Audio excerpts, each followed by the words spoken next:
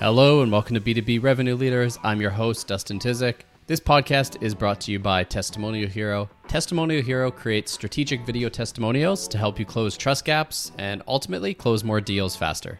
On this episode, I'm joined by Brett McGrath, who is the VP of Marketing at The Juice. We talk about the importance of investing in content, especially right now in this economy, why curation matters, and how to distribute content effectively. Hey, Brett, welcome to the show.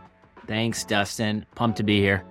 So we're going to be talking about, content in general, which is a big bucket, but specifically content curation, getting your content out there. And I want to start off with maybe a bit of a broad question, but I think a lot of us are struggling with is, why are people struggling to get their content seen? I feel like people have no problem producing content and there's a lot out there, but it's hard to stand out right now.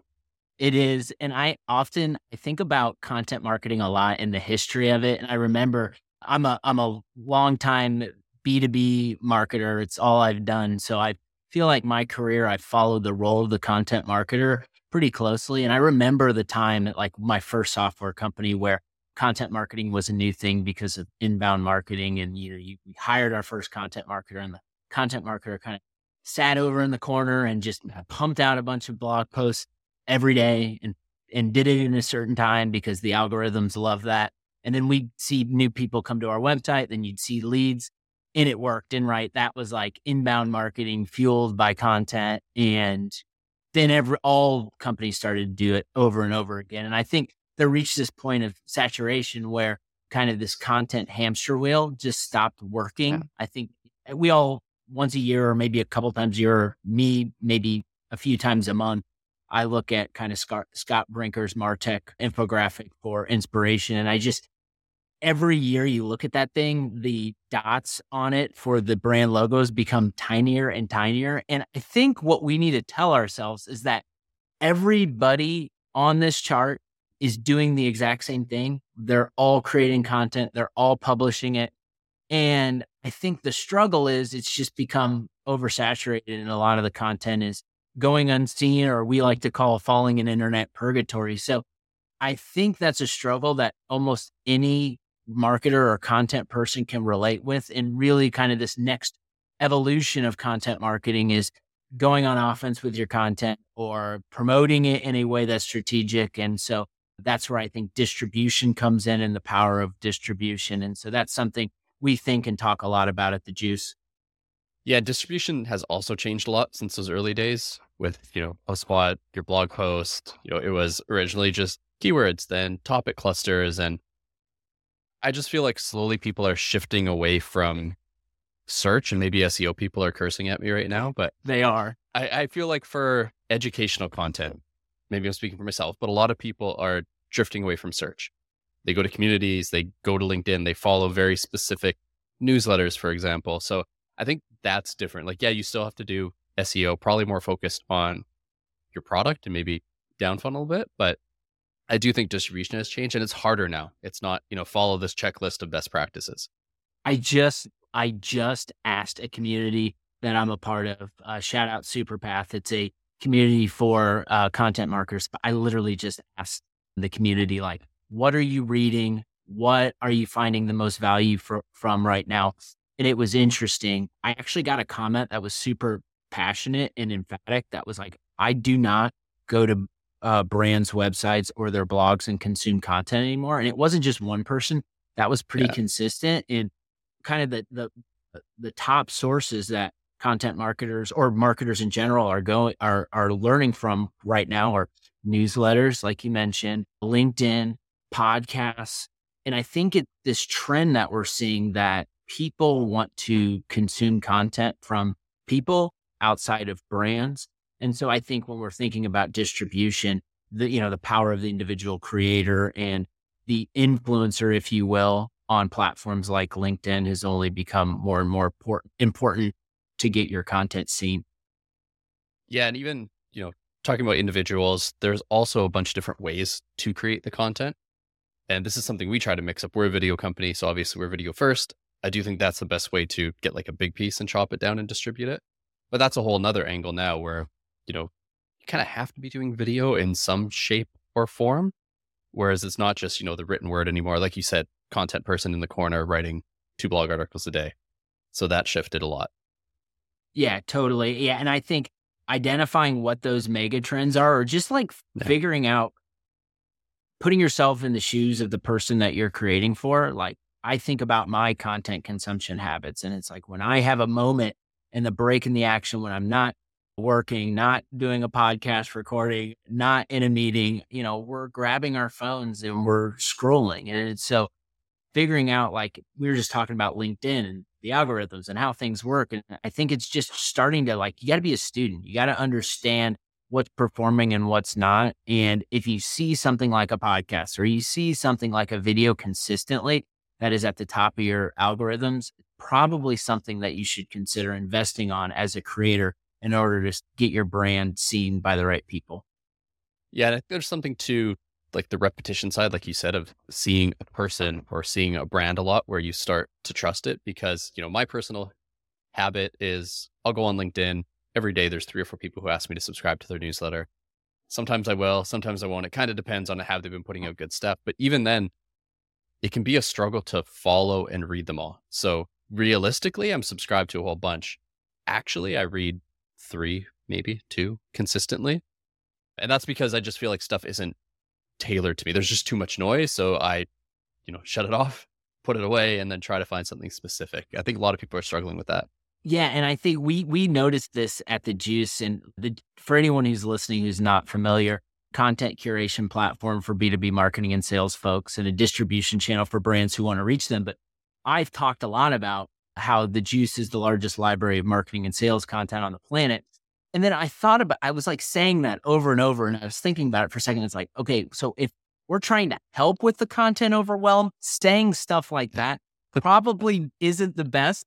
And so, like, adding words, which is what we're doing with our product team, but just as a marketer, I was like, I got to tie in what we're doing on the product side. But tying in the words like curated for you it has helped us break through a little bit. And we just released, I think a month ago or a couple weeks ago, topic pages, but we're finding that, curation is really important. A lot of people just don't want to go to the search bar, but they want to follow topics that resonate with their role. So that's something we are trying to help in this flooded sea of content to help kind of separate the signal through the noise. But yeah, I think curation is the way that brands can help break through outside of just the individual creator stuff that we talked about. Yeah, maybe a weird parallel I'm going to throw out there, but I had a conversation with someone last week about communities, and it was kind of the same thing where I'm part of these giant communities where there's just too much stuff, there's too many channels, too much noise, and I don't go to them. And then I'm part of a couple of very niche communities on a specific topic where I will actually hunt out content because it's less noisy. I know what I'm going to get. And I think we're just so used to notifications and bells and everything going off that when there's too much, we're just like, nope, not going there. Can't handle it. Yeah, and it's kind of niching down is kind of contradictory to how we have been raised as marketers, right? It's like volume, the more is better, quantity, quantity, quantity. But I think we as just individuals that are creating, that are trying to break through, I think the more focused you can be with the content and the message and the questions you are answering and the topic, like, I think the focus should be on few but higher quality as opposed to trying to create a piece of marketing content for all marketers. That's the stuff that typically falls on deaf ears and doesn't perform well. Yeah, well, that, and for the really broad-based stuff, you're competing against the HubSpots of the world who have... And you're not going to win. 500 of those content people in the corner, right? They got their own office. Exactly. One thing I'm curious about, you mentioned Juice has a lot of content. Obviously, you're focused on curation. And I know, like we spoke before about, people can kind of measure the success of their content based on people who are engaging. Is that going into their funnel? I'm curious if you have any data or insights or thoughts on types of content that seems to be resonating a bit more. Yeah. So it's funny you asked that question. I'm in the middle of creating a report, and the report's specific to a medium. So the report's going to be the state of the B2B podcast consumer. And what we're doing with this report is analyzing trends in what consumers on the Juice are doing and interacting, how they're interacting with podcasts. And I'm like right in the middle of it, down in the weeds. But two things that stand out to me that I can remember top of mind on this question are, having guests and curating other people outside of your own thoughts and views, that really matters. And our data is supporting that.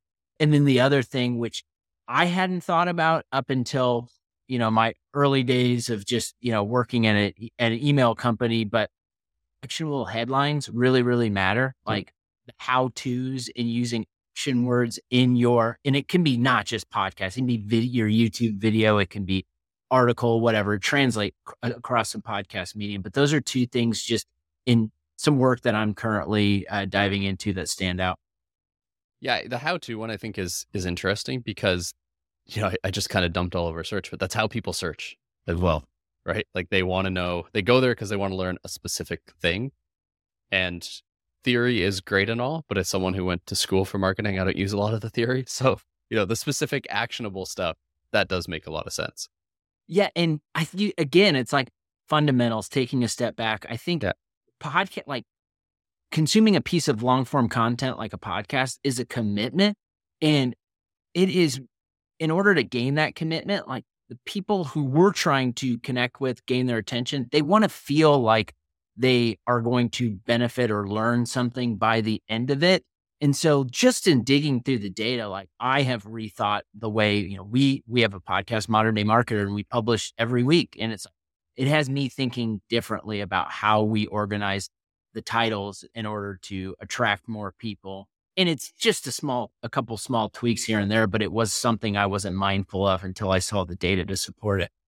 Yeah, we'll have to talk after about that because, obviously I have a podcast. We're on it right now. And same thing, we think about what titles, and it's tough to run those experiments on your own. Because let's say, we do an episode a week, couple clips a week, let's say 100, 150 clips. It's not enough data for me to tell. Like something will work really well, and I don't know why. I look at it and there's just not enough to actually tell. Totally. Yeah. And I'm those pains that I have that you just described, we're hoping that when this report gets released, which not sure when this will go live, but we're hoping that the report will be launched here in September. So we'll have to make sure that there's a link or something shared along with the episode so people can go back and check it out. Yeah, this will come out a month from now. It's early September, so timing should be perfect. Perfect. And then one thing, we touched on this a little bit before we went on air, actually, but you mentioned, focusing on content and doubling down now is kind of more important than ever. It is, content in general is a longer term play. Like you'll get short wins, but it's a consistency, long-term play. All, I would say, marketers and CMOs right now are getting squeezed pretty hard on, it's hard to sell, do quick things, get us quick wins. Any thoughts on that? Like how CMOs can make that shift and sell that internally?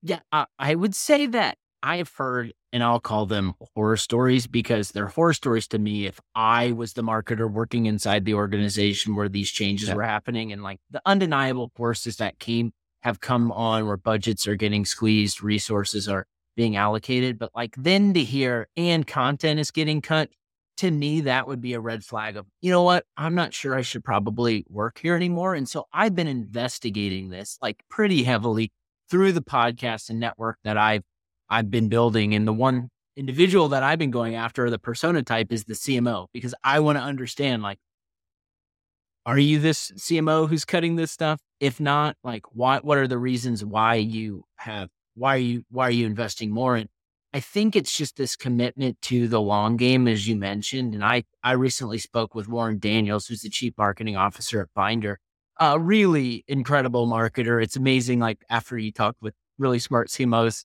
I always am like, man, there's a reason why this person is in this seat doing this. But he mentioned that, investing more in the content and the experience now, in designing content operations around the content, and also like taking an offensive approach to content. Like he feels by going harder on that right now, it's going to help Binder separate, because other competitors or brands that are going up against right now aren't doing the same thing. So I just find nuggets and little stories like that fascinating. And I just think, yeah, it's tough because everyone wants results right now. But I think I've always viewed content and the creation around content as like planting a bunch of seeds. You're planting a bunch of seeds, and those it's going to grow, and it just takes some time. Yeah, I mean, so that's kind of how we're viewing it. So I'm in a role now where it's marketing and sales. So I have both here as a VP of revenue. And we're seeing that on the sales side as well, where we're getting people who come in and say, heard about you guys because of a LinkedIn ad or some content or podcast or something we put out. And they flat out say, I have no money. I'm not going to buy now, but I'm curious. And, 2024, I get a new budget. And if we were just hitting people in market searching, we would miss those people. So we're kind of building this long-term pipeline. And it's interesting being sometimes marketing and sales are disconnected, kind of angry siblings that hate each other. It's nice having them together because you actually see that and how the market is right now. We've had so many people who, yeah, I'd love to buy, but I don't have money. Let's reconnect next year. So I'm thinking 2024 is fingers crossed, going to be a better year for everyone. Yeah, and what you just described, it's those stories are so powerful when we hear them. And I always I try to have a folder when I hear that from someone or get feedback from our sales team, have a folder and stash those things and or have a spreadsheet where you can start tracking those brands, because it's really challenging in the moment, because small teams, small marketing, small sales team, we're not going to track everything. It's impossible because we don't have the time. So I think being able to at least, internally market and communicate those types of stories to your team and to your leaders helps validate what you're doing, because we don't always get the responses we want or those direct responses we're trying to get. We did a podcast. Next thing we know, we've got a requested demo. It just doesn't work like that. Yeah, I wish it did. It would make my job a lot easier. I know where to put money, but there's a gut aspect of marketing, a gut and anecdotal, how are people saying they heard you, that I think at least now there's a shift to paying attention to that. Yeah. And then one kind of on that topic, actually, not quite attribution, but I want to talk a little bit about content ROI and how you are measuring, because I know that's a big part of the juice as well, is trying to add that visibility so people can measure the success of the content. So how do you think through that internally with your own content even? Yeah. So I think it's one, it's the guts. There is a gut portion to it that is sourcing sales on how their last meeting, how they heard about us, and just keeping that drumbeat of communication open. That's very much a part of what we do at the Juice in an early stage, and taking note of that so we can know if we need to invest more of our time in certain areas. But then also just with the Juice specifically, we were getting this question with our customers, and early stage company, and you're trying to you're helping them, you can see it in the data, and it's how can we better connect the dots, because now the CFO is in the picture, and now they're having their curiosity is around every piece of software you're investing in. And so what we're doing is we're connecting the dots between what's happening on the Juice and what's happening with our customers' CRM. So, whether it's HubSpot or Salesforce, we can track the engagement and exposure that a brand has with their content on the Juice, and influence and source revenue that's happening in those CRMs. So that's something over the last year or so we've been working on, have released, and our customers who have the integration set up are really happy about. Nice. Yeah, I think there is something to be said to this sounds overly simple, but it's basically what marketing is getting your message in front of the right people consistently. And that's one way to measure it. We do a similar thing. I mentioned cold LinkedIn ads before because it's one of our strongest channels, really, because we have pretty defined list of companies that we go after. But we can see that as well. You see just the engagement, how many people at this company have seen your ad, and then the demo form comes in. Can I say that it was because of a LinkedIn ad? No. But there is a correlation there that I think, similarly with content, you're measuring, a similar thing at an account level. Yeah. And I'll just share this because I think about this all the time, Dustin. And I think one thing we have to do as marketers, however you're tracking your work and what you're doing, the likelihood is you are way more in the weeds on the tracking, what your impact is than anyone else inside your organization. What we need to be able to do is be able to tell the story internally around those things, and do it in a simple way, and do it in a way that's not forgettable.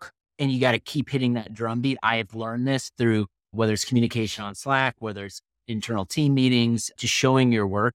Think the better we can be as storytellers internally, just as good as we are externally, the chance that your boss or your boss's boss is going to invest more in content when they can connect with those stories likely goes up. Yeah, I think that's a good point. Otherwise, they just look at how many MQLs you brought in. They ain't done anything else. And we all know how that game goes. Yes, so. Not good. No, definitely want to avoid that. And then just, you mentioned how-to side. So I think we'll wrap on this probably tactically. You mentioned how-tos, you mentioned podcasts, and I know everyone has different plays on their podcast, how they utilize it, how they repurpose it, how they distribute it. So I'm curious on your side, like, what is your process there? Not in the weeds, and what's something specifically that's working really well there? Yeah. So our view on Modern Day Marketer, which is our podcast, has always been twofold. One, we have a podcast because it helps us streamline our content. And also the second the second bucket is it is the magnet to help us connect with people that we have no business connecting with. And so when you're consistently going into it with like these goals or objectives in mind, I think it helps set the right expectations internally. And like when we produce a new episode of Modern Day Marketer, my team is not saying like, do we have a new customer right now? It's like, that's just not how it works. But what we do find the tracking is like, okay, this podcast episode with this individual led to what in the next 6 months, in the next 12 months. And typically what we find is I'm on their podcast, or we might have a new customer conversation, or there's a feature in a newsletter, or there's a webinar, or those individuals are coming back on our content platform. So I am a firm believer, and probably because I'm biased, because this is where our product is set up and designed to do, is to be a curator. And I believe that the more that we as marketers can be curators, the more really good stuff happens. And I've been testing this theory for the last 2.5 years at the Juice. We started Modern Day Marketer literally a month into me being a part of the Juice as employee number 2 or 3. You can argue with our head of growth, but it's been a transformational thing for me. And I'm a firm believer anywhere I work, there will always be something like a show and a podcast, I think, because it helps unlock and open levels for you as a brand. Yeah, I think that's a really good point, especially with neither one of us are part of Microsoft giant team. We have small teams. So the other part is other people help create the content for you a little bit, right? Like I can have conversations with people who know a hell of a lot more about something than I do that I could not personally write about. And then I get to repurpose it and, get their audience there. Yeah. And you were on our podcast, and then I saw your LinkedIn post. And when I saw you lob that out there, I was like, I can't wait to see how many people raise their hand for this, because every marketer or sales, they want to talk about what they're doing, right? It's an opportunity to promote their brand, what they're doing, or their philosophies. And so that was fun for me to see. And I launch kind of the open question out in different communities I'm involved with. And it takes about like 5 minutes to see how many replies I got. So I had fun, and it's the reason why we're connecting on this.